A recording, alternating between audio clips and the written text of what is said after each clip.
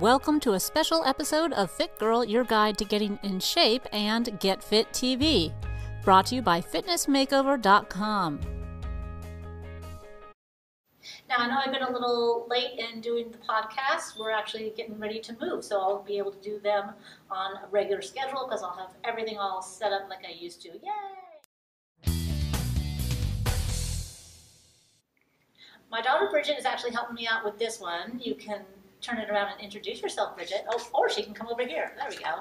Why listen to Mom? Stop it. Yes, little. Anyways, yes, yeah. She has her own YouTube channel, of course, these kids these days. And she's got some really cute videos on people that are annoying at the gym and other such things. I don't know how she comes up with this stuff. But anyways, go check it out. You can see her at Sassy Girl Tips. I think it's also Bridget 20.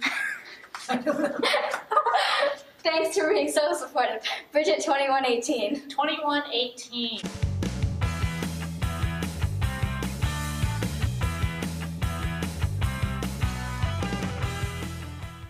If you want to see me doing more videos like this and other things, in addition to the podcast or as part of the podcast, then go ahead and send me an email, write it in the comments, do something, jump up and down, see me on the Facebook page, all of the above.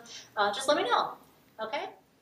First of all, if you hear a double beep, it's something with the alarm system, so just ignore it.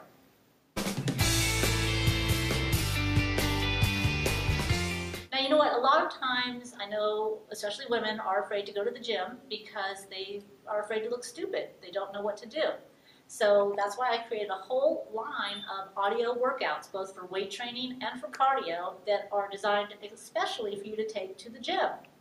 Now, all you got to do, put them in your iPod or iPhone or multimedia device and stick your headphones in, and boom, there. I actually walk you through everything from your warm-up to your cool-down and your stretching. And I tell you exactly what you should be doing, how to set the weight, and how many repetitions to do. And I'm not just telling you the repetitions, I'm talking to you, encouraging you, and coaching you through every single repetition. So you're going to look like to everyone else that you just have your headphones on and you're jamming. And meanwhile, you really have a personal trainer in your ear telling you exactly what to do so that you know you're doing the best workout possible.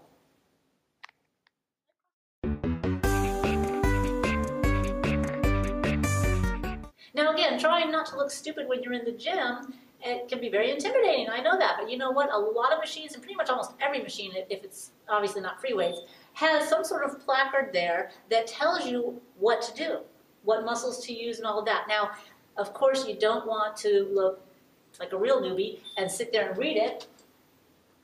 Don't want to do that. That was kind of geeky. But what you can do, and this is my best tip ever for you, well, not ever, but a very good tip, is pretend like you're stretching. So here I'm stretching, but I'm really reading. So you're holding that stretch because you know you should hold it for a long time, and that gives you plenty of time to read the instructions on how to do it. And if it doesn't make sense, hey, guess what? Walk away. Go do something else, all right? Otherwise, maybe I'll stretch my chest a little bit, and while I'm stretching that chest, I'm reading what to do and trying to figure it out. Okay, and again, if you can't figure it out, go to something else. But most of the time, machines, they have that. Look for it. It might not be as obvious as this one, but they will be there. And you can read, and then you'll know what to do. Hey, okay, this is another video of what not to do in the gym. And these are things that I actually saw last night when I went to work out. Now, normally, if you're doing a lateral raise with a cable, you come out to the side. It's just like you would do with a dumbbell. You don't, okay, that would be the correct way, you don't do this. You don't come in and then go out like that. That's telling you that the weight is too heavy. And I saw a lot of that last night. It was, oh yeah, with the back in there too. Okay, do not do that. If you have to change your back and posture to get your exercise done, it's wrong. Now, speaking of changing your back and posture, I'm going to change this out real quick and be right back for the second thing not to do in the gym. Okay, the next thing not to do at the gym is stuff that we do with the rope for triceps.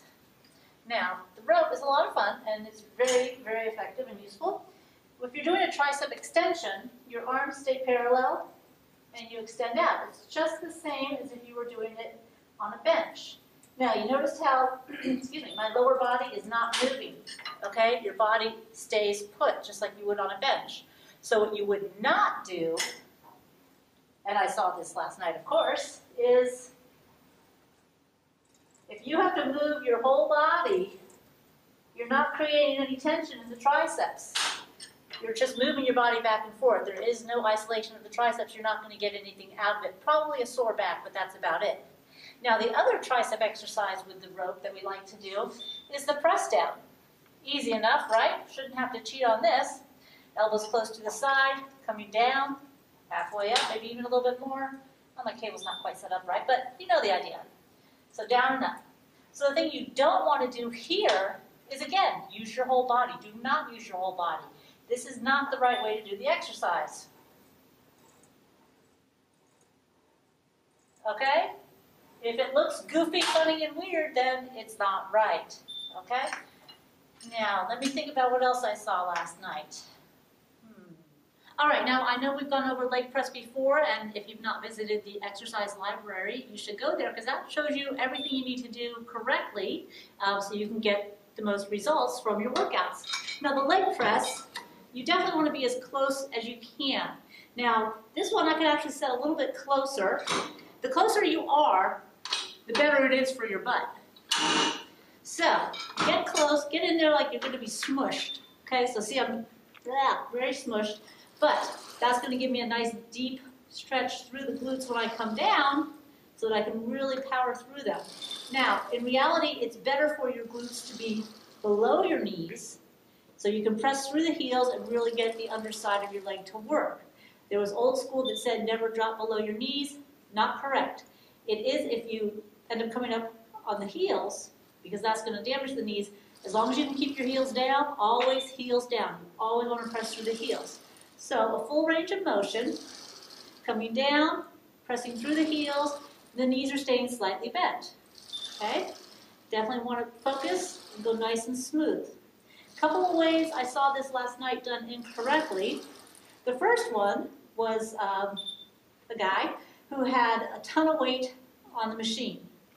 And he was doing this. Very small range of motion. Not really going to develop his legs, which is probably why his legs weren't very developed either. But, you know, you can't always tell somebody what to do. So that's not going to do anything. From here to here is not going to do much at all. Maybe a little bit in the quadricep, but not much. So don't waste your time doing that. The other one would be when you come too far back, where your feet almost kind of jump out. No, don't want to do that either. So going too fast or going too shallow, two things you don't want to do. Full range of motion, squeeze your tush, learn to push from the tush, and that way you'll get a nice round set of buttocks. I like that, push from the tush. All right, so the stability ball, as you know, I have a couple of workout DVDs that focus on the ball. It's a great tool for getting yourself in shape. But still, I'm seeing people do it wrong at the gym. Now, when you're doing the ball crunch, you want to stretch as far over as you can. That way you activate the abdominals. You pull them in first and use them to pull you up. So you're almost like you are level on the floor. The key to the ball is that stretch over the ball. That activates those muscles. Now, if you're not going that far back, you're not going to be able to really work the abdominals to the fullest. And when I see that, it's people, and I don't know if I can even do this because it's so wrong, people do this. It's hard for me to do because it is so not in my nature. But you'll see people doing that, hands here, hands there, wherever. I actually see some regular people in my gym doing it all the time, really fast. And I don't know, they're probably getting something out of it, but not a whole lot. And you know, there's no reason for that. Slow, controlled. Feel that stretch. Feel that nice deep stretch through the abdominals so that you can push them in and use them. Because I'll be honest with you, when you're really using your abdominals, you can't do a whole lot because it's very challenging. But when you're throwing your back and your whole body up and forth, then you're going to be able to do a lot. And that's going to tell you right there that that's not right. Let's review my top tips for looking good in the gym and getting your best workout. Tip number 1, audio workouts for your iPod or your iPhone. Put a trainer in your ear. Tip number 2, if you don't know what to do, read the information cards on the machines. Tip number 3, don't lean or swing during your exercises. Tip number 4, always get your full range of motion. And tip number 5, slow and deliberate movements will always work your muscles the best.